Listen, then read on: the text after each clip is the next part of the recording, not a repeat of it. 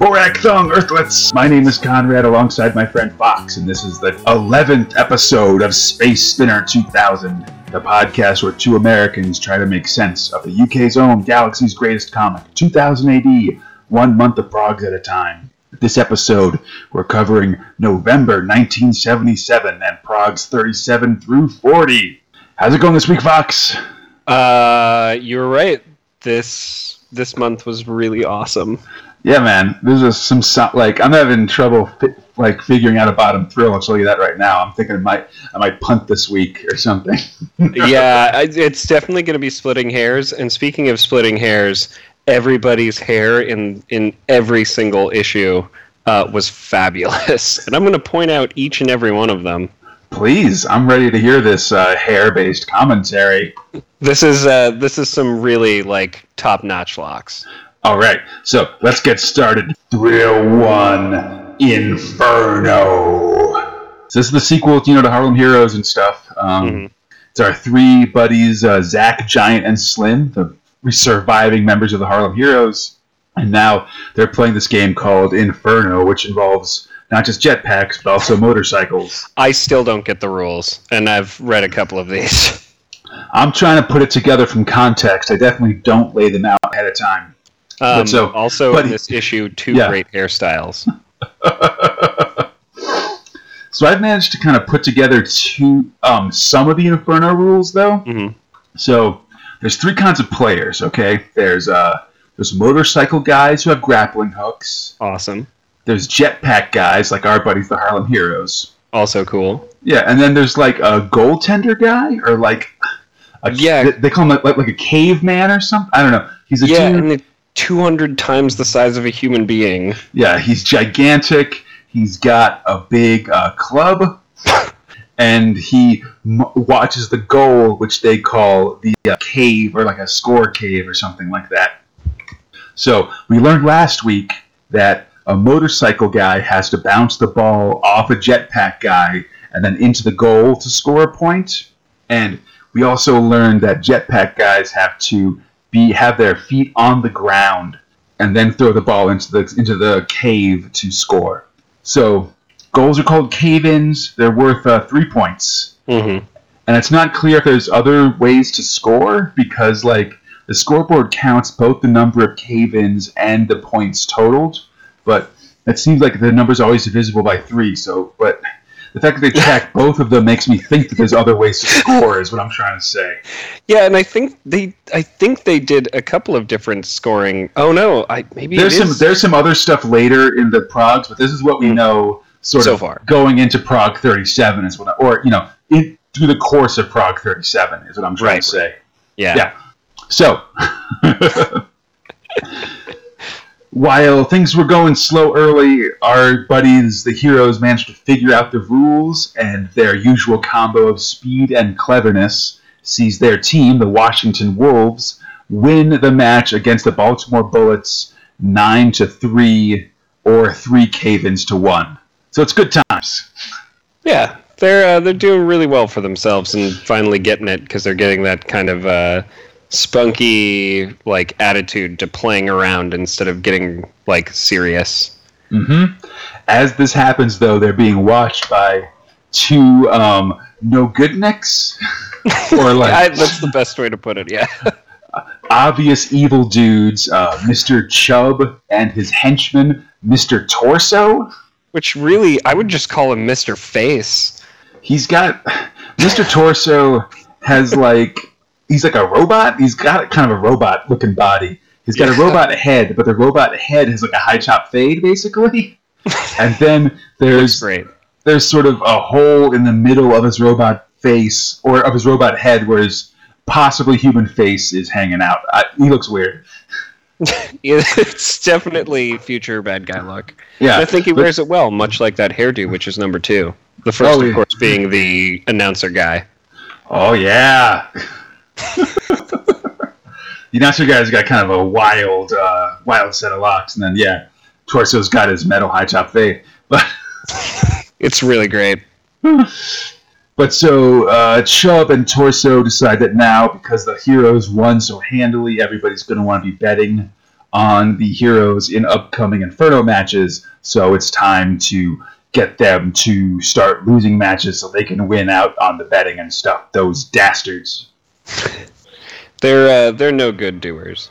Yeah, no good Knicks. I stand by it. Yep. So next prog, the heroes practice some sweet moves, but Charlie Vance, the mustachioed owner of the Wolves, gets like blackmailed and threatened into losing the next match, or else their match against the Rockville Rockets. So Charlie decides to do this by making everybody on the team take poisoned salt gum, which apparently everybody who plays Inferno chews to replace the sweat in their bodies that they sweat out during the course of the Inferno match. Yeah, which is I thought weird. It's specifically salt gum. Salt gum is not a thing. I thought maybe salt gum would be like an English thing, because when I was a kid, they had like Gatorade gum that was supposed to be just like Gatorade, but you chewed it instead of drank it from from the plastic cups or whatever. So that maybe that's what they were calling it, some sort of Gatorade-based gum thing. But no, man, I put salt gum into Google, and all I get are things that are like for salt production or something like that. Yeah, their reasoning was you need to replenish the salt in your body, and maybe this is like something lost to time where it's like, you need salt to perform. Sodium's really good for you. Something. All salt gum gets you on Google is like stuff about rinsing your mouth out with salt, because it's like gums and salt. Like the first hit is like the gum disease conspiracy part 2. Like, I don't know. Oh God, send me that later, please. Will do. But anyhow, luckily, and Charlie Vance, great haircut. He's got a solid sort of. I don't know. His hair is really long and it's sort of folded around his head, really weird. Yeah, he's got loose sideburns and stuff. I mostly notice it because of his sweet mustache. That's my favorite part. As part of the do. Oh, fair enough. Okay. So the Washington Wolves have been given poison salt gum, except for the Harlem Heroes, who for old time's sakes are chewing their Harlem Heroes branded gum. What fortune. There's a lot of gum stuff going on. Yeah, it's weird. Anyhow, the gum is full of hallucinogenics, which is amazing. Everybody starts the whole Washington Wolves team just starts tripping balls all over the arena, essentially. And I love whoever did the art for all of it. Like, the melting bike was amazing. Yeah. Oh, I forgot to do the credits. So all of the comics. All the Inferno stuff's written by Tom Tully, and the art's by Massimo Bellandarelli, and he does crazy art stuff, and especially the bikes start turning into crazy monsters. They're all bent around and fluid and stuff. Everybody starts turning into monsters, dude. It's ridiculous. Man, I am totally buying some of this guy's art. Yeah, I mean, just this stuff's great. Like, you should just, if you get the chance to just pick this up and look at Prog 38, this is really awesome stuff that he does. Well, I'm going to start... Yeah, I'm starting the social media for the site, so I'm going to try to post some of this stuff on various Facebooks and Instagrams and so forth, so you can be able to check it out that way. Sweet. But yeah, Bellandarelli is one of the is a classic 2000 AD artist. He's going to be taking us through maybe the first 400 progs or so. He says a bunch of crazy stuff, and this is a real... All these dudes tripping out on salt gum is really a great example of it. It gets nuts. So in the next prog, all the wolves are going crazy, and it's all the Harlem Heroes can do to basically just keep their team members from killing themselves. And trying to win the game, which is not going well. No, they can't win the game. By the end of the prog, the Rockets win with 4 cave-ins and 19 points. Mm-hmm. Which at halftime, right? No, that's that's at halftime or when they pause. But basically, 2-0. It's 4 cave-ins, 19 points to 0. Apparently, they have more than normally cave-ins are 3 points, but they have 19, so there's a 7-point score differential. Yeah, apparently, like if you score an own goal, you get 6 points. Oh, so that's right. If they scored 2 own goals, then it'd be 18. So there's another point that they got in there. I don't know where it came from. Whatever. They're losing by 19 points in 4 cave-ins, but I'm not sure if cave-ins actually. If you need to beat the number of cave-ins to score, I'm not sure how it works. All right? Or if they take away points? I don't know why it says the Rockets have -4 cave-ins and 19 points when they've been scoring the cave-ins. I don't... Look, all I have to say is if a golden snitch starts flying around the court, I'm going to get really upset. Something. Anyhow, as this happens, so at this point the Heroes are like, hey, I can't help but notice that we are chewing our Harlem Heroes gum, and everybody else is chewing this gum that Charlie Vance is pushing on everybody. As substitutes come out, he's like, "Hey, everybody, get your gum and get out there." This seems suspicious. Yeah, just pushing his gum agenda. Yeah. So as they're sort of figuring this out, Vance makes his way into the Heroes' locker room and hides $5,000 cash in the lockers of all 3 heroes. Oh, dang. In an effort to make them look crooked. Also, just quick mention, the guy with the Wolves headband, that guy's hair pretty much tops this episode. He's got a very... Headband hair is pretty solid, actually. This guy's going crazy with his headband hair. Honorable mention to... who was the team leader of the Wolves? He was the dude with the really terrible bowl cut. Let's just put it that way. Oh, yeah. Okay. That sounds right. Honorable mention for rocking it, but it looks bad even in the super future. Sorry, man. This is judgment. Fair enough. So, finally, all the Wolves are going nuts. They can't handle it. Everybody's injured and out and crazy from hallucinogenic gum. There's a big guy rampaging through the stadium, smashing people. Mm-hmm. In the end, he's gripped by Infernomania, running wild through the crowd. So, at this point, only the Heroes are left standing for the Washington Wolves, which means they'll have to concede the game. The Rockets win. It's the first time we've seen the Harlem Heroes lose in the course of this comic. So they show up and they show up at the in the locker room and they're like, "Hey man, this gum, what's going on? We got to analyze it." You're right. We j'accuse via gum. And Vance is like, "No way, man! You'll never take me alive." He runs out.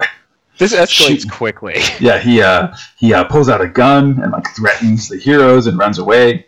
The Heroes chase him on jetpacks. He makes it to the helicar of the Washington Wolves.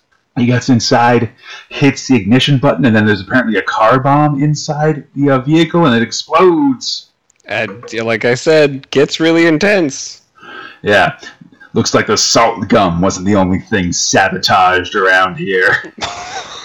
No.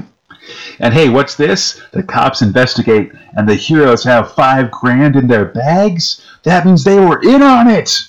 Oh, snap. Even though they put their lives in danger and have always done, the nice guy thing, these guys are bad. Absolutely. Hey, man, I'm not going to tell you about how things work in Future Justice. That's true. We're not the law. But that's how the Harlem Heroes ends for this month. And then final hair award goes to, of course, the Heroes for really rocking that style, man. Loving it. I mean, also, John Giant Clay. We get his full name. Oh, yeah. Nice. Which I appreciated that. They're really, starting to characterize the rest of them. They're not just calling them, by their short names anymore. They'll always sort of reference their full name at some point. Yeah. It's good to sort of get a sense of, especially now that we're down to basically just 3 characters that matter, to give us more of a sense of who, Giant, Zach, and Slim really are, you know? Yeah, and I think, I don't know, the team's rounding out pretty well. I guess they're all kind of the same character. One's just a hothead once in a while when it's sort of contextually necessary, but for for the most part, like, just a really solid team. We made some jokes, obviously, about Inferno's rules being completely impenetrable. I remember early on in Harlem Heroes, the original, they actually talked about what the rules were and kind of guided you through. Yeah, they felt really well thought out, even though, like, boring on the surface, the action really kept things going. In this one, it's like just action and kind of fill in the gaps later, which... Yeah, like the first prog of Harlem Hero, or like, 2080 #1, I think they actually did like a thing of like, here's a diagram of the stadium, here's where all the stuff is and stuff. They have not done that in Inferno. Instead, they're just kind of like, it's got motorcycles, there's cave-ins, get going.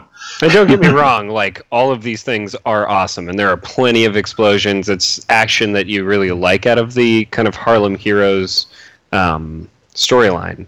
I just really wish I understood this game a little bit, because weirdly enough, you get kind of attached to what's going on in the middle of the game. Yeah. It gets weird when it's just sort of, you don't know what the rules are. You don't know what the laws of the game are. Yeah, so it's like, they're losing now because, and it just feels like because story, if that makes sense. For sure.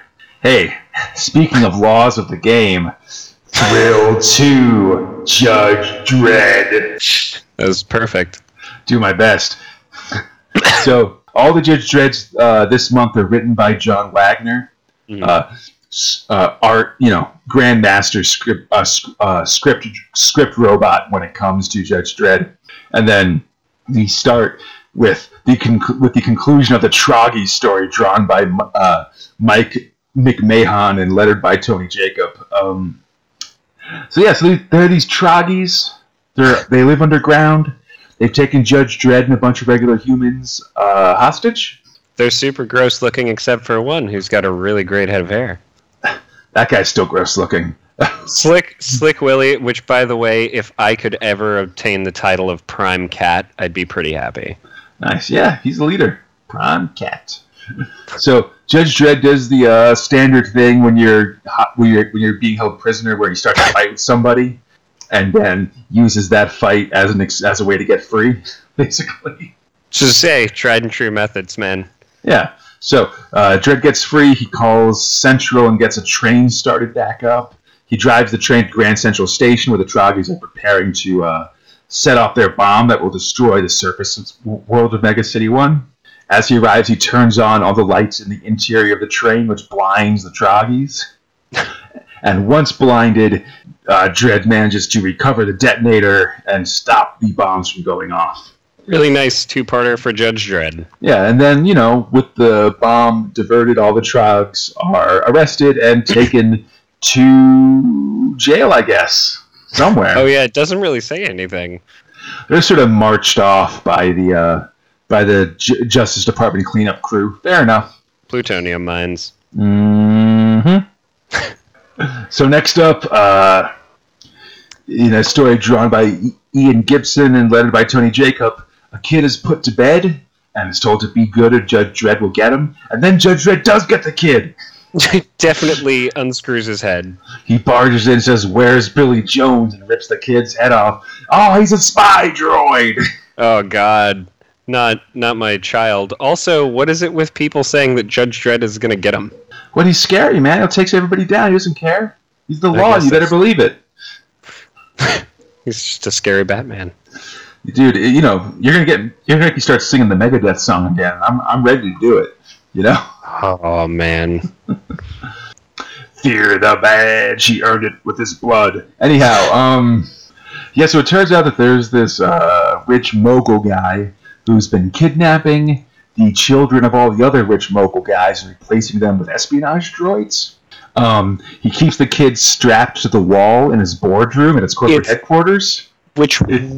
What the fuck? Like, you can't just keep them in cells or something? They've got to be around you? No, they got to be strapped to the walls and fed by scary droids. It's a really disturbing scene, and they even complain like, God, these children won't shut up, and it's like, well, He must enjoy the sounds of screaming children, I guess. Anyhow, Dredd and a couple other judges raid the place, come down to the skylight and shoot everybody and stuff. The main molar guy escapes and tries to jump off the building with a kid in tow. They almost all die, but then Judge Giant grabs the kid at the last minute, saving him, which is nice. Yeah, he's got the reflexes of his dad. Yeah, and we end on a news report and parents warning the kids once again to be good or Judge Dredd will get them. I like to think that means that he's about to barge in and rip off that kid's head. One can only hope. This kid looks like a rotter. We move on, where John Wagner, Mike McMahon, and Tony Jacob bring us the Ape Gang. Really not that threatening looking. They just look adorable. They look like a bunch of apes in pinstripe suits. So Fox. So Conrad. So apparently there was a great Holocaust before the mega city came to be. Which there was a lot of world building in this. Yeah, we hadn't heard about this before. No. But apparently after this Holocaust, only zoo animals survived. And as time passed, it became possible to alter the brain cells of apes and give them the ability to speak. This is just me reading directly out of the prog. But yes. So, apparently chimpanzees are now as smart as humans and have been integrated into society as regular people, I guess. Yep. This is so far so true. But they're really disorganized and filthy and live kind of in a settlement called the jungle. And man, I'm just really hoping this isn't some kind of weird social commentary or something like that. I'm going to leave it because I don't think it is. But man, it's tough. Yeah, Judge Dredd rolls through and he says, run down houses, garbage everywhere, apes have filthy habits. Nothing will ever clean up the jungle, but cleaning up these hoodlums will make the place smell a lot sweeter. Yeah, I mean, you did make the point that sometimes he's used as a vocal piece about you not necessarily liking the guy. Yeah, but so anyhow, Judge Dredd manages to convince the mother of one of the crime lord guys to flip on her kid.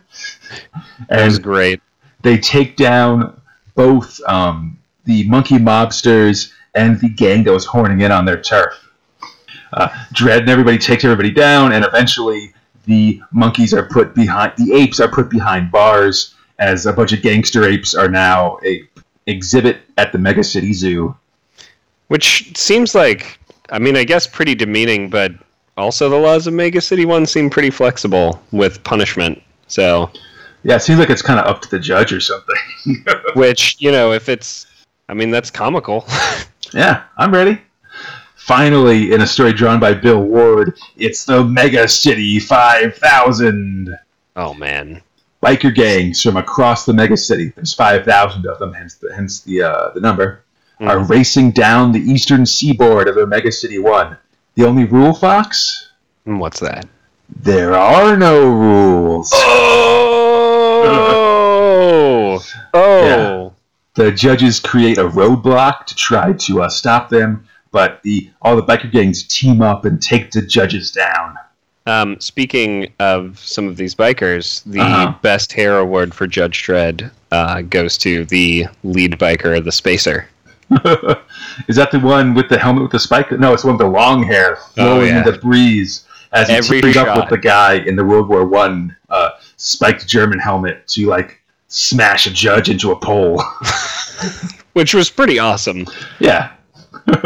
So we end with the bikers breaking through the roadblock and going back to not being teamed up anymore. The lawmen are taken down and the bikers continue their race. Who can stop them? Judge Dredd, presumably. Next week. It'll be pretty great. I imagine there's going to be a lot of explosions and death. Man, one can only dream that that's the case. So I guess pretty standard fare for Judge Dredd. Yeah, there's some good stuff in here. Some good robot stuff. There are a lot of connected stories, but Ape Gang is pretty fun. Mm-hmm. I like the idea of a Mega City 5000 and having a big race that, like, now Judge Dredd has to do a bunch of stuff on the bike. Like, anytime he uses the bike, that's pretty fun. Well, I remember you mentioning to me before that, like, the city is much more of a character than the other characters you sort of like work with. Oh yeah, I mean, and what I like about each of these is that, like, even in the child napping one, you get a sense of, like, that there is this kind of like chairman of, like, these, like, large industries, that there's more going on, and it's kind of opening up slowly. Yeah, I mean, Mega City 1's definitely a very, like, important character in Judge Dredd. It's something you have to keep an eye out for, and sort of, keep an eye on this city that's sort of slowly being developed as we see things, Yeah, it's really, like, I liked how each was very separated from each other. I know, like, we talk about continuity a lot in terms of, like, this, or rather maybe I do, but, like... No, we both do. Yeah. No, I think, like, with this, there is a continuity in it. It's just not this storyline that you're always following, like you would with, say, like, Harlem Heroes or Shaco. For sure. But, like, you're still getting the same amount of growth. They still, like, when things start to just about maybe be stale for, like, that next prog, there's always something interesting, like meeting Judge Giant. And then you get some, like, little pockmark stuff until this bigger thing happens, which is this death race, right? Yeah. And that's what's exciting about it to me, is that, like, you get a pop and then it's some exploration, then you get another pop. For sure. Yeah. Hey, speaking of pops, Thrill 3 Invasion. So All of Invasion this month's written by Gary Finley Day, and sort of alternates between being drawn by Carlos Pino and Mike Dory. Both who do a great job on the Prince's hair, by the way. A-class work. Ah, the Prince. So here's the deal, Fox. Oh, sorry. We start with Savage and Silk's rebels receiving arms and resupply via a English submarine. As Savage and Silk toast in the conning tower of the submarine with the submarine captain, Savage notices someone coming out of a portal that shouldn't be there. She jumps down and grabs the guy, and oh man, it's Prince John of England. The definite child that exists. I mean, they did as good a job as they could with a Prince Charles who's currently unmarried and without any children at the time of this comic book being written, I'm not saying that my illusion of 2000 AD being created by these sort of hyper intelligent alien overlords has come into question. I'm simply stating that there's some continuity errors. I'm just saying that Prince John has way more hair circa 1999 than Prince William did. Zing! Oh, that was... Oh. That's right. Come at me, Royals. Oh, that's great. Anyhow, with the Prince... So Savage grabs the Prince, and they're, like, freaking out. You guys have to get this Prince back to Canada. This is the juiciest target the Vols could ever want. Mm. But as this is happening, the submarine is attacked by a Volgon jet. Oh no! The jet uses their TV sensors? I don't know. There's something. They got a TV screen on there, and it's able to zoom in and see that one of the people on the submarine lifeboats is Prince John. They do regular scans of lifeboats so that they can see their victims before they murder them. It brings them greater pleasure. Volts are evil. So anyhow, the guys on the wreck of the submarine shoot down the plane. The plane crashes into the submarine. The only survivors are Savage, Silk, and the Prince. Luckily, because that way we'd have just enough characters. Yeah, but as the Vogue boat starts to close in on them, they gotta go. They're on the run with the Prince. Oh, snap! What are they gonna do, man? The Vogons recover the jet's black box and see that the Prince is here in England and now on the run. They start to broadcast it, and now Savage has to deal with old Sunbeam here. We've landed ourselves the biggest load of bother since the invasion began. Dude, he gives some real nice back chat to this princely character. It's good, man. So next up, the Volgons are hot on the heels of the prince. They deploy their spider troopers, who are these guys who basically hang from the bottoms of helicopters by ropes and just sort of fly around that way. Oh my god. They're just sort of flying over the Scottish countryside looking for signs weird. Of the prince. Looking real weird. Yeah.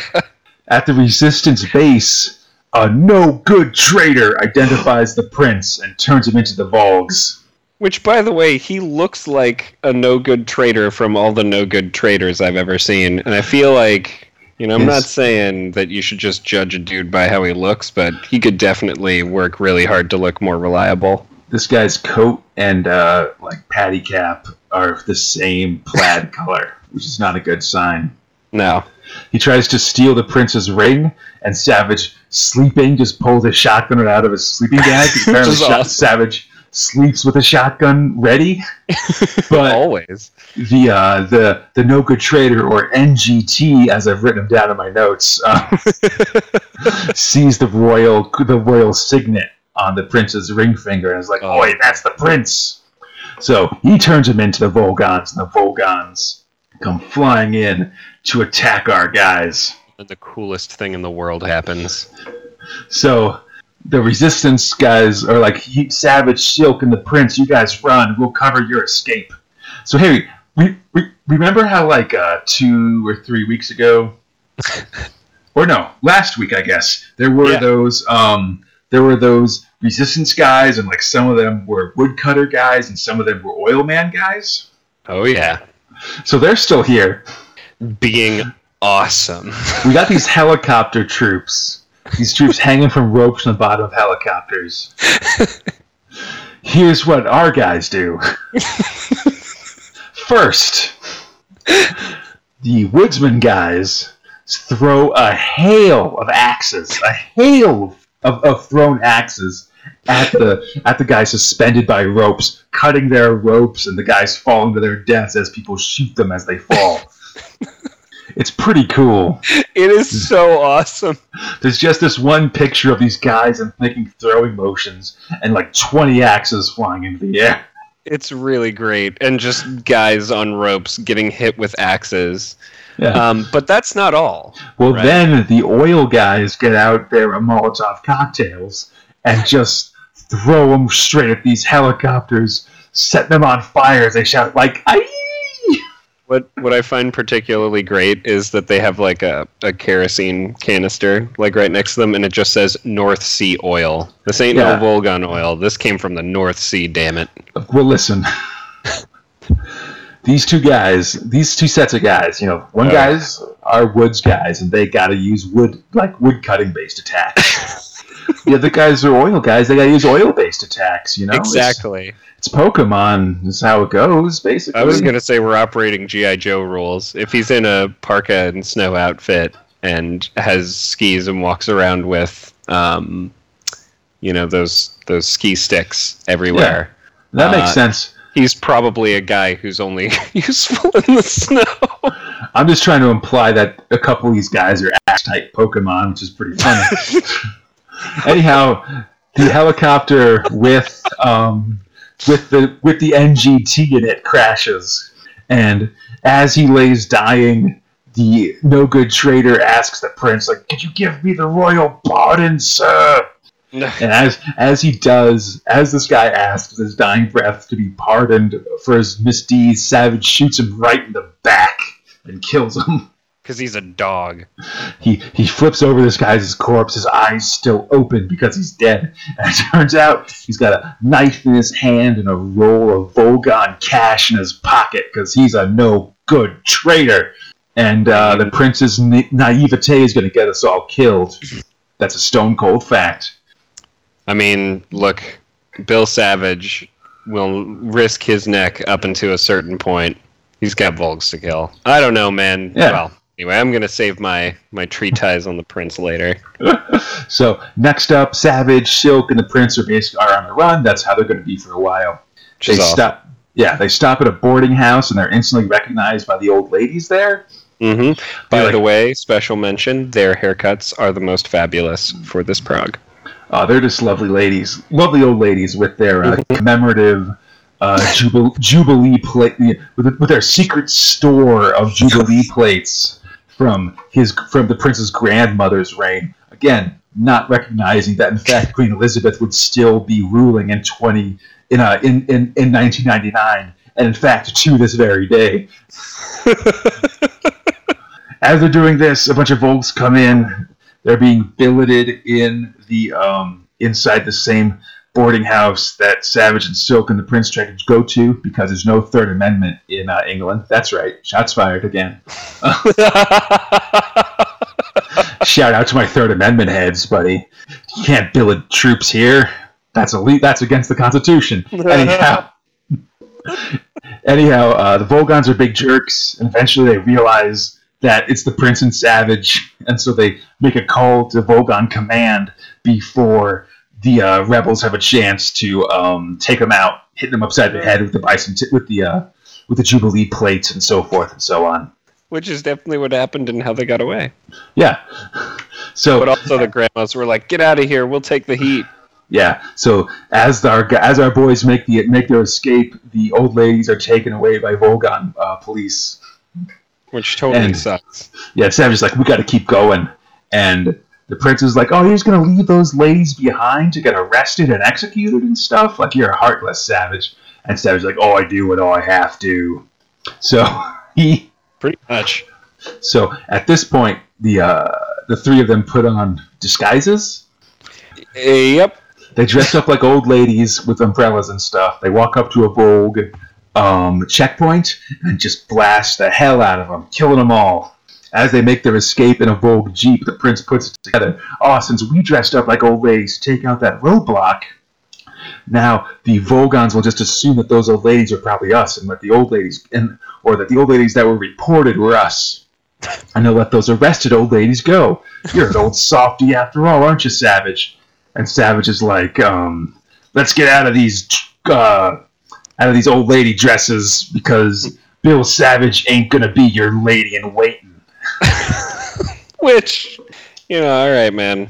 It's all right. You don't have to have feelings. Yeah, but whatever. For the most part, I want to imagine that he was just going to say, no, I just want to dress up like a lady and shoot some Volks. So, our final story, the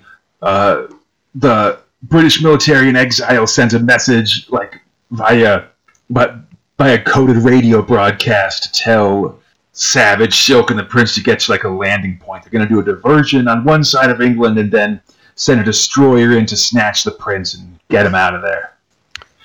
Unfortunately, this plan didn't take into account a Volgon scout plane being in the air at the same time.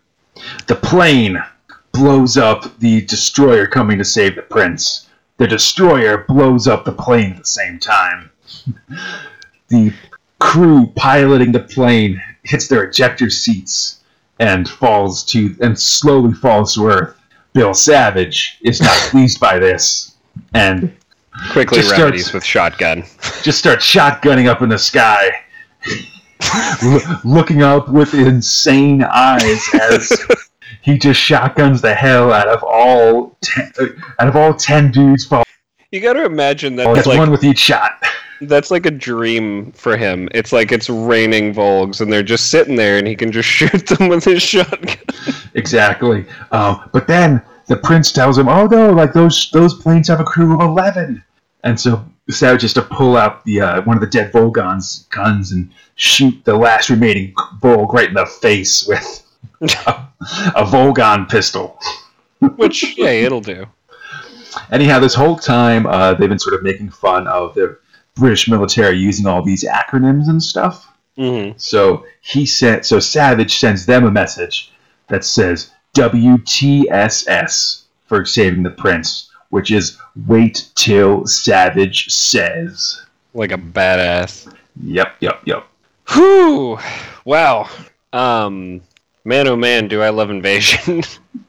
It's good, man. This is we've had so many sort of episodic or one part invasion stories that now getting to this point where it's this big link story, and I believe we're actually just going to be in one continuous story until the end of Invasion in a couple more months. Mm-hmm. This whole Prince thing, it's a really interesting take on sort of these guys moving around, like being on the run and stuff. They've been fairly comfortable recently, but now they're like, we got to keep going. We can't stay still because we can't trust people to keep us safe because you have the Prince, who's such a high value target, you know? Yeah, and I think he makes for a better foil than Silk, if that makes sense. Like, he's got something to bounce ideas off of, and, you know, they're sometimes true, not always true ideas. They're more likely than not, like, get them in pickles more than anything else. But you also get, like, a little bit more character out of, you know, Savage, other than just being this sort of ruthless dude. Because they kind of turned up the ruthlessness for this one, which I think was to kind of show off, like, this Prince as this sort of less ruthless figure, much less, obviously, and Silk, who just doesn't say or do anything. He just acts on Bill Savage's whim and is sort of his military man. So I think it's really working.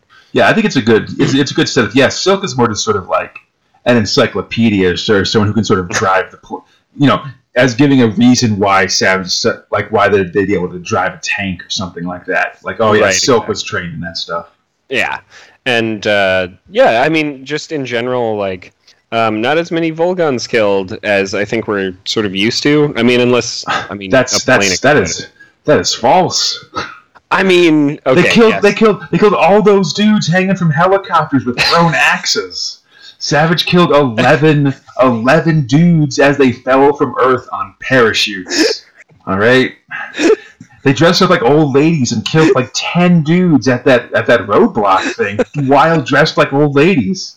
There's a lot of dead Volgons in these pages. You know what I mean? Oh, like I'm sorry. I must have been reading the summer special or the lease was the first one, and even then it had a jet crashing into a submarine and there being huge explosions. Like, we're getting deaths. That's a fact. I'm not saying that this had some of the best murders, this comic, but I'm definitely saying that for this entire month, they definitely had the best murder. I mean, I don't think it's the best. It's not the best it's not the best deaths we've seen in Invasion. All right, nothing's going to be backing a semi truck full of deadly acid into a building and then filling that building full of deadly acid. All right, nothing's going to be having a road layer and then killing guys with it as their feet are stuck in red hot tar, and then you just tar them into the roadway. Like, my favorite is still, shit, there's a helicopter. I shoot it. Oh, crap, there's another helicopter. Oh, don't worry, that helicopter crashed into another helicopter. Yeah, listen, these might not be the most iconic invasion deaths. You know, no rubber duckies were involved, but it's still, these are still good. I may be good invasion murders. Asked to pull the teeth out a bit, but let me tell you, I really I loved the Hatchet / Petrol murder that happened. Yeah, it remains real good. So good. Just like, oh, I understand why there are spider troops now. Not just because maybe that's kind of a cool kid's toy idea, but also because it makes them really easy, apparently, to hit with wood-cutting axes. Absolutely. All right. Let's go to non-thrill material. This is covers and letter pages and stuff like that. We can do these real quick. Awesome. So, Prague 37. Humans show up at an alien planet. The big aliens grab all the humans and put them in specimen jars. Oh, humans are the real plague. Oh, no. Oh, man. Also, there's a letter from some guy pretending to be a judge from the future and, like, warning Tharg about something. Whatever, kid. Right. Prague 38. Hey, that's not a naturally occurring life-size lifelike sculpture of a giant space snake. It actually is a giant space snake. In the letter pages, Tharg apologizes for typos. He posts a picture of an alien drawn by Malcolm Blackow of Barnet, Hertfordshire, and it definitely looks like it's drawn by a kid. Yeah. Yeah, that looks definitely real. That prog also ends with a sweet schematic of the Eagle landing craft from Dan Dare. I'd say my favorite part is the front-mounted scrambling net that they can deploy. We've actually seen it deployed once before, and I think it's like, whatever. We got all these futuristic things, and here's just a net to let people climb into the spaceship. I don't know. I mean, I just like that there's this giant gaudy bird symbol on it. It's an Eagle landing craft, bro. I guess that's true, so it is probably an eagle. Plus, I think the symbol is from Eagle Comics, which Dan Dare was printed in for many years. Really? Okay, that would be neat. Yeah, I think. Don't quote me, but I think that's it. Well, that's cool. Yeah. Okay. Well, I learned something. Probably. Yeah, maybe. Maybe learned something. Yeah. I'll just lie. Prague 39, a future comic book author working for 3000 AD, creates an ultra-popular character. He gets tired of drawing it, though, and resolves to kill the character off. But before he can, his own creation comes to life. Lets the artist know he's been drawing the character wrong. They don't got pointy ears, they got no ears at all, and then kills the artist. Whoa. Yeah. In the letters, a kid asks if Tharg has teeth. Tharg does not. He has super hard gums. And finally, in Prague 40, a bunch of dudes get shrunk down and have a Fantastic Voyage-style super fight inside the veins of some scientist guy. But then the scientist, they are miniaturized inside, dies of a heart attack, and they all get buried inside his dead bloodstream, and it's a bummer. Gross. Yeah. Also, apparently there was a London taxi that was painted with 2000 AD stuff to sort of do like a charity thing and give kids, like city kids, a ride to the ocean, which is very nice. I tried to find a color picture of this 2000 AD taxi, but apparently none are easily findable on Google image search like in color, which is a bummer.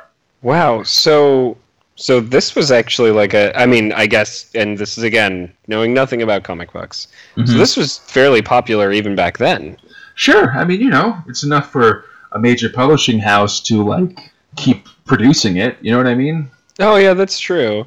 It's really neat to see a crafts project like that come out and be about giving kids a ride to the beach. Yeah, I mean, we're going to see failed science fiction comic books in the course of this 2000 AD podcast, especially the early ones, because they're going to start folding characters into 2000 AD. Like this is like, like I think the first one's going to be this one called Tornado, and then a couple Tornado characters are going to show up in 2000 AD. Wow. That's where Johnny Alpha, the Strontium Dog, comes from, as well as Robusters and stuff.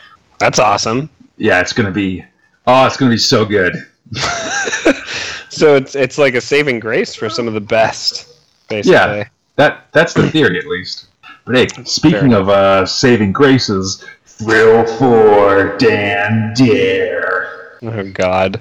So, in their black spacesuits, which I still find ridiculous. It's good, man. No one can see him coming. Our boys from the Space Fort attack the Star Slayer starbase. They're successful in beating the crap out of everybody. Oh, are they lizard men? They're like green guys. But they got the scaly skin. Yeah, they could be lizardy. I'm down with that. Okay, so they also have like beards and but also pointy teeth. Like they got a lot going on. Yeah, it's weird. Yeah. So they beat everybody on the base, but before they do, the Star Slayers send out a distress signal. And now the entire Star Slayer Empire is coming after them. Our guys swipe the plans for the Star Slayer battle fleet and some star maps and head back to the Space Fortress. There starts to be some discussion among the crew, like, hey, do we want to fight these Star Slayers? It's like the whole Empire. We're just one shit. Maybe we should head back. And that's like the Navy guys and all the ground guys on Dan Dare's team are like, don't be a coward, you coward. We got to keep fighting. But, they kind of have a point.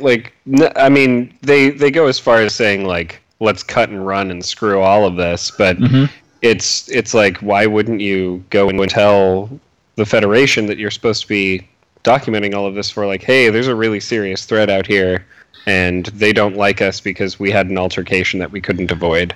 Yeah, true in theory. In practice, oh god, there's 2 Star Slayer cruisers bearing down on us. We gotta fight. Don't apply your Picardisms here. Nonsense in the world of amazing Dan Dare. By the way, the ship battles are awesome in the next coming progs. I should mention all the Dan Dare stuff's written by Gary Finley Day and drawn by Dave Gibbons. But yeah, next prog we got a crazy outer space fight. Their shots with a space fortress looks extremely Star Destroyer like in these space fights. But eventually the space fortress is able to take down the Star Slayer cruisers, but the ship is badly damaged. The crew flies to a Star Slayer mining planet being mined by slaves and very, low-tech things, a lot of shirtless dudes, and Star Slayers with whips being like, work harder, Yeah, it's like a huge Egypt feel to it. Yeah. Or like Spartacus, I guess. Exactly. So the ship flies down. They cover the ship in technotarps. And Dan Dare, Big Bear, and Hitman put on slave disguises and head out to find materials. By the way, everything in threes in these last couple procs. Mm-hmm. Yep. Hitman looks real subtle with his gun welded to his hand, just kind of wrapped in a towel as they head out in their disguises. Bear saves some slaves from a cave-in in the mines, and our heroes make friends with the slaves. He was pretty awesome. He just lifted boulders off of some dudes. Some awesome boulder lifting.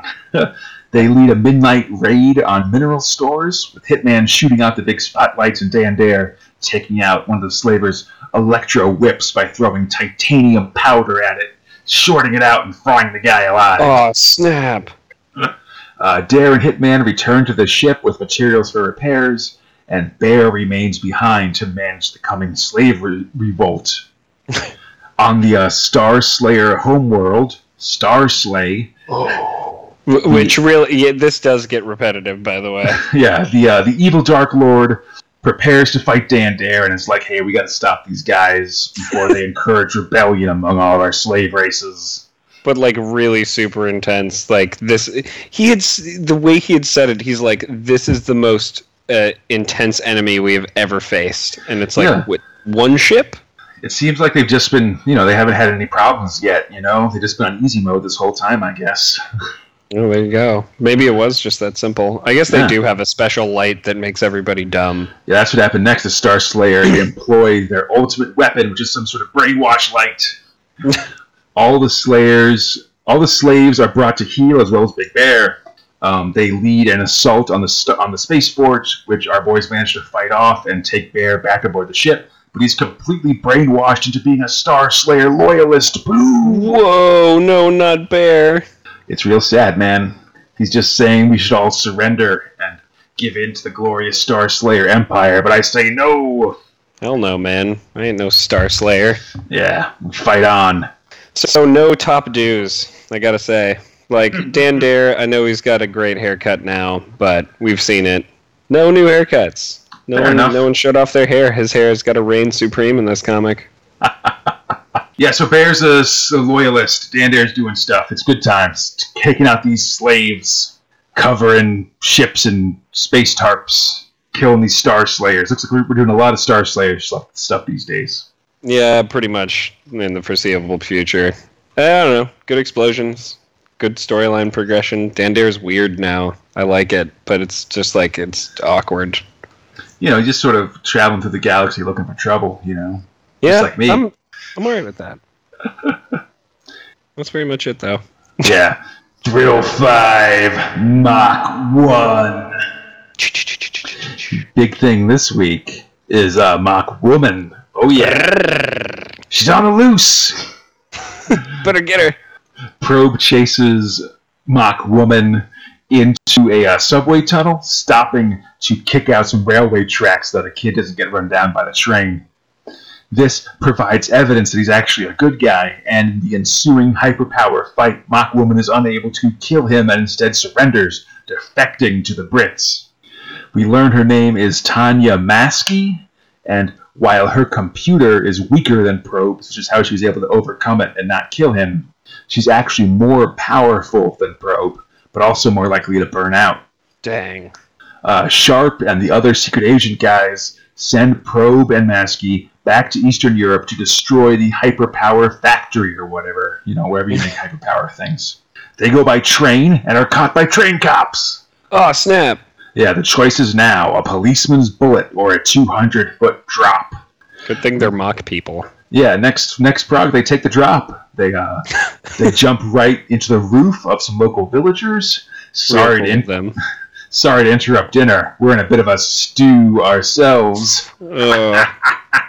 This is so bad. The pair of them infiltrate the base hyper-powerly with super-duper pole jumps and synchronized jump kicks.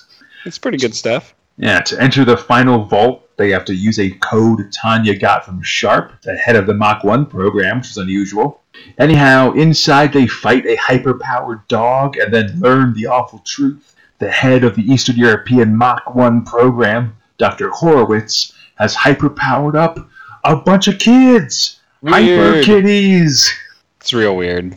Yeah. So next prog, it's the hyper kitties. They're super powerful, and their kiddo brains make them much easier to control with inferior Eastern European computers. Tanya is taken to be shot by firing squad, while John Probe is to be dissected. Probe starts throwing the kids around and makes his escape. Hey, Conrad. Yeah. Remember that weird fad that was going around where you took a test about how many preschoolers could you kill if they all attacked you and were zombies? I think I do. This is kind of that thing where it's like just a grown adult kicking the shit out of a bunch of kids. It's real good, especially later when Probe catches up with Tanya and frees her from this titanium chain that was holding her in place so she could be shot by the guards, and it uses the chain to just whip the hell out of these freaking hyper kids. It's crazy. It's like just really brutal. It's just Probe swinging this chain around all these little kids who look kind of like emaciated and sad, frankly, just being thrown every which direction. Tanya destroys the CompuPuncture tapes, which means that the Eastern guys no longer know the secret of hyperpower. Mm-hmm. And then she mission tank into the lab headquarters, which destroys it. Yep. This also destroys the central computer for these mock guys, which turns the kids into zombies. They stop attacking. And really Tanya, hope that's not permanent. Who knows? Who cares? They're Eastern European kids. I don't know. Tanya dies in the process. She's been burnt out by the hyperpower. All is well that ends well, but Probe wants to know how Sharp got the code for the vault last prog, which seems very suspicious. Yep, Sharp's a jerk. Yeah, there's a lot of tension at the end of this episode of Mach 1. Our final Mach 1 is there's some kind of space gun that's taking out satellites. Probe gets picked up by an RAF helicopter and is taken to an airbase where he meets an American Air Force dude. They then get on a plane for an American airbase, but it turns out this is an unofficial mission. Yeah, he's like totes off the record, man. Yeah, it's not sanctioned by either the British or American governments. But they both think something's up. Yeah, Sharp doesn't appreciate this, and he sends some goons to take Probe down. They tie them up in the chairs of their plane, and then threaten them with a gun and stuff. Luckily, go ahead. Oh, I was just gonna say, they do know that they've got Mach 1, right? Like someone told them, hey, listen, this guy, he's really good because he's definitely a super soldier. No one clearly gave him that information. Well, they say hey, you might be a Superman, but a bullet in your belly probably won't feel that good. But I've seen bullets bounce off Mach 1, I'm just saying. Yeah, he is not going to care. Anyhow, to prove that he doesn't care, Mach 1 just punches a hole in the side of the plane, depressurizing the cabin, and the guns are all sucked out of the hole in the side of the plane. Which, I mean, smart work, but also super dangerous. Man, Probe ain't care. He just goes along. It's fix this with hyperpower. Yeah. At the airbase, Probe gets in a small spacecraft which instead of the space shuttle he's been on previously and destroyed, he's instead on a craft that is mounted under the wing of a B-52 and is fired like a missile into the stratosphere. Pretty cool. Yeah, we end with Probe in space in this little ship, staring down the barrel of the space gun. Oh no! Yeah. Solid Mach 1 outing this month, if you ask me. Yeah, I was not at all disappointed with anything that happened. As usual, get close to Mach 1, and something's gonna kill you. But I just like that he's fighting hyperpowered stuff. This frog. It's all he fights Mach Woman. He fights a hyper dog. Mm-hmm. He fights these hyper kids, which is ridiculous. But like it's all these things that are like giving him a super huge run for his money. They're all other fellow superpowered things that make Mach 1 have to figure out how he's going to handle like these challenges and stuff, which I think is really boss. Yeah, and I remember you and I like talking about it not too long ago when we were looking at Mach 1. Like, man, he really needs something to fight instead of just like really mundane things. Like it's sort of the perspective of someone who was forced to be Superman, and they're like, this sucks because I just beat up things that are lesser than me for the government. Yeah, and now that's starting to pan out. Yeah, they're starting to bring Sharp in as a real villain or someone who's not to be trusted and stuff, which I also think is good. They've been sort of 30-figure thing, right? Like, yeah, they've been hinting at it from the start, but I'm glad they're finally doing it. Yeah, it took him a weirdly long time to kind of do this. I will mention that I miss Aliens. I liked it when it was space stuff and getting a little weird. Well, we're about to have more space stuff soon, so be ready for that. Awesome. Hey, speaking of things getting weird, Thrill 6 Future Shocks. Oh yeah. All right, only 2 Future Shocks this month. One's over 2 issues. Mm-hmm. First up, there's one by Robert Flynn, drawn by Ewens and McCarthy, and lettered by John Aldrich. So Daryl and Zach are the best robot repairmen in the biz, but then some science dude shows off a new self-repairing robot, which is bad for business. Mm-hmm. The guys break into the scientist lab, shoot the scientist in the back of the head, but then the self-repairing robot attacks them. What a jerk! Ah, snap. They shoot this guy in the back of the head real casually. It's pretty crazy. Next prog, Zach and Daryl push the self-repairing robot into a vat of molten metal and destroying it and make their escape. And then we learn the awful truth. They're self-repairing robots and they're the only ones out here and they need to keep it this way. Dun dun dun. Great hair, by the way. These guys are flawless. Oh, and forgot to mention for Mach 1, it was definitely the She-Mach 1. Yeah, Tanya's got pretty solid, like sort of short Eastern European hair. I like it a lot. Mm-hmm. The second Future Shock, a bunch of space miners are out space mining. They talk shop about the mining of space. They blow up an asteroid. Oh no, it was an egg with a huge space pterodactyl inside. Wow. What a twist! Oh my god. And that's the Future Shocks. And that's it for Thrills. Fox, what are your top and bottom thrills for this month? So November 1977. I think it's easier to go bottom for me. Okay. I'm just going to go with Future Shocks. Yeah, I mean, they were sort of underwhelming. For sure, I'd say.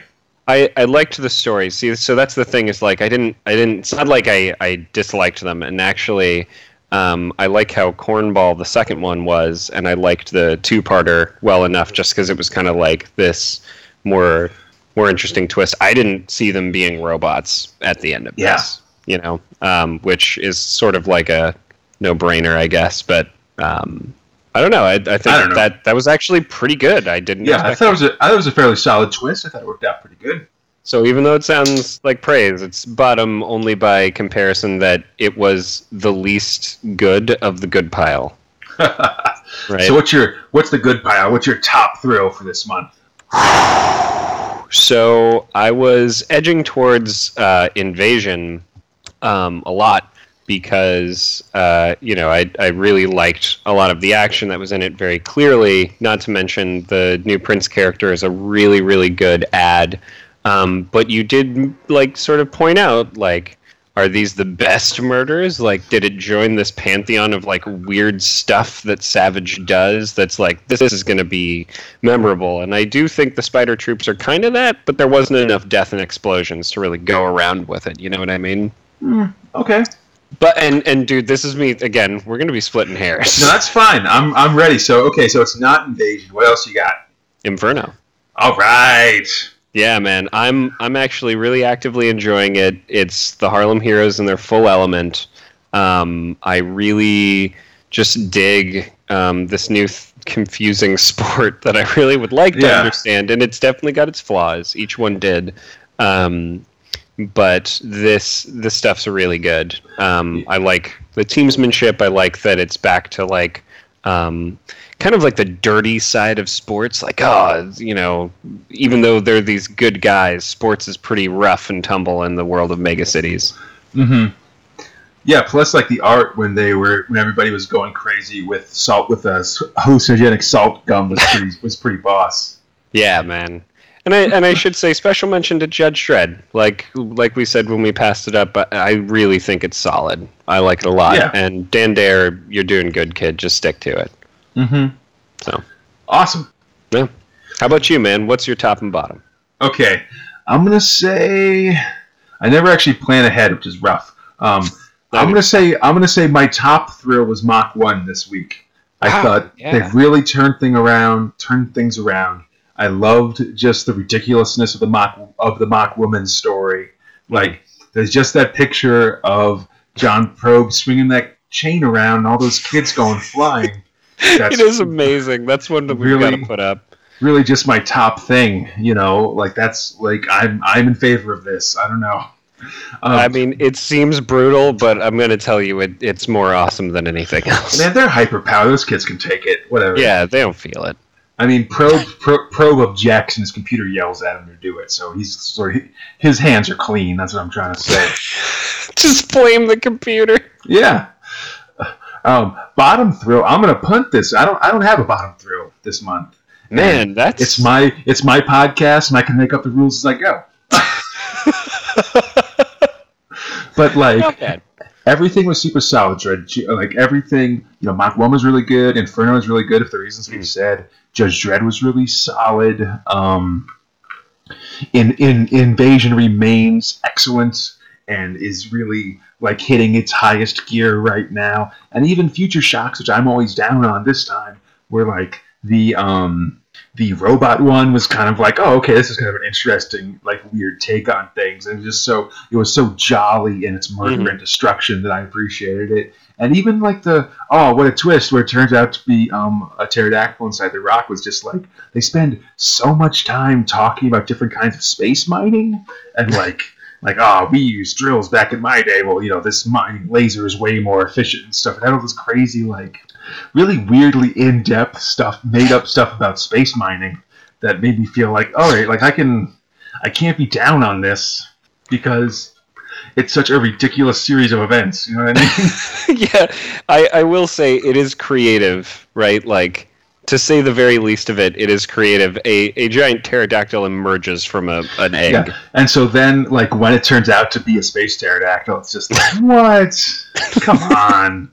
But in a good way is what I want to say. So yeah. I'm going to say, we're going to have bottom, again, like I said in previous episodes, just how there's no reason to stress about not giving Judge Dredd top thrill because we have tons of Judge Dredd. There's also no reason to say, oh, this was bad when things aren't that bad, because things are going to get bad. I'm not going to lie to you folks. I mean, great. So we're going to have to do a reverse. Okay. I mean, I don't think there's going to be a month where there's no top thrill, but I think there's no reason to be down on things when things aren't actually bad. These are fun comics. 2008. We're in we're in month 9 of 2000 AD. Everything they sort of found their groove, and things are going seems like they're going pretty good. We're 40 issues in, and I feel really good about that. And the comics is just real good, and they just kind of got to keep it going, for 1970 more, and then we're done, Yeah, exactly. And then we'll almost be caught up. Exactly. I will say this is a great month to read, just kind of regardless. So if you're just looking for a clean stab to see something just kind of neat and some really great art. Yeah, I mean, I'm bummed to, I'm really missing like Shaco and its ridiculous ridiculous murderousness, Yeah. But like all this other stuff is fine, and Inferno's really neat. Actually, I'm digging Inferno a lot, and just trying to, on the one hand, not knowing the rules is very frustrating, but on the other hand, trying to piece the rules together is very fun. Yeah. There's sort of a. I don't think catharsis is the right word for that. It's there's a pleasure in the pain, sort of. Yeah, thing. It's a mystery. You got to solve it yourself. Yeah. Well, that seems about it, man. Yeah. Anyhow, I hope everybody enjoyed the show. Feel free to contact us at spacespinner2000@gmail.com or on our fancy new Facebook, Instagram, or Twitter pages. On Twitter, we're at SpaceSpinner2K, and for everything else, just look up SpaceSpinner2000 and we should be there. Tune in next week as the Mega City 5000 rolls on. Savage and the Prince go hunting for Volgons. Awesome. Dan Dare finds new allies against the Star Slayers. It's Bugmen, FYI. Oh, gross. Hey, Mach 1 does some sweet zero-G hand-to-hand fighting, and the heroes have their day in court. Okay. All this and the premiere of a new thrill, Banjo from Beyond the Stars. You won't believe how problematic a half-page comic can be. And all that's just Prog 41. Wow. Yeah, additionally, next month, Judge Dredd goes to the moon, Colonel Rosa returns to Invasion, and Mach 0 throws his weight around. All next week. Until next time, I'm Conrad, he's Fox, and we are Space Spinner 2000. Spundug Berthrig!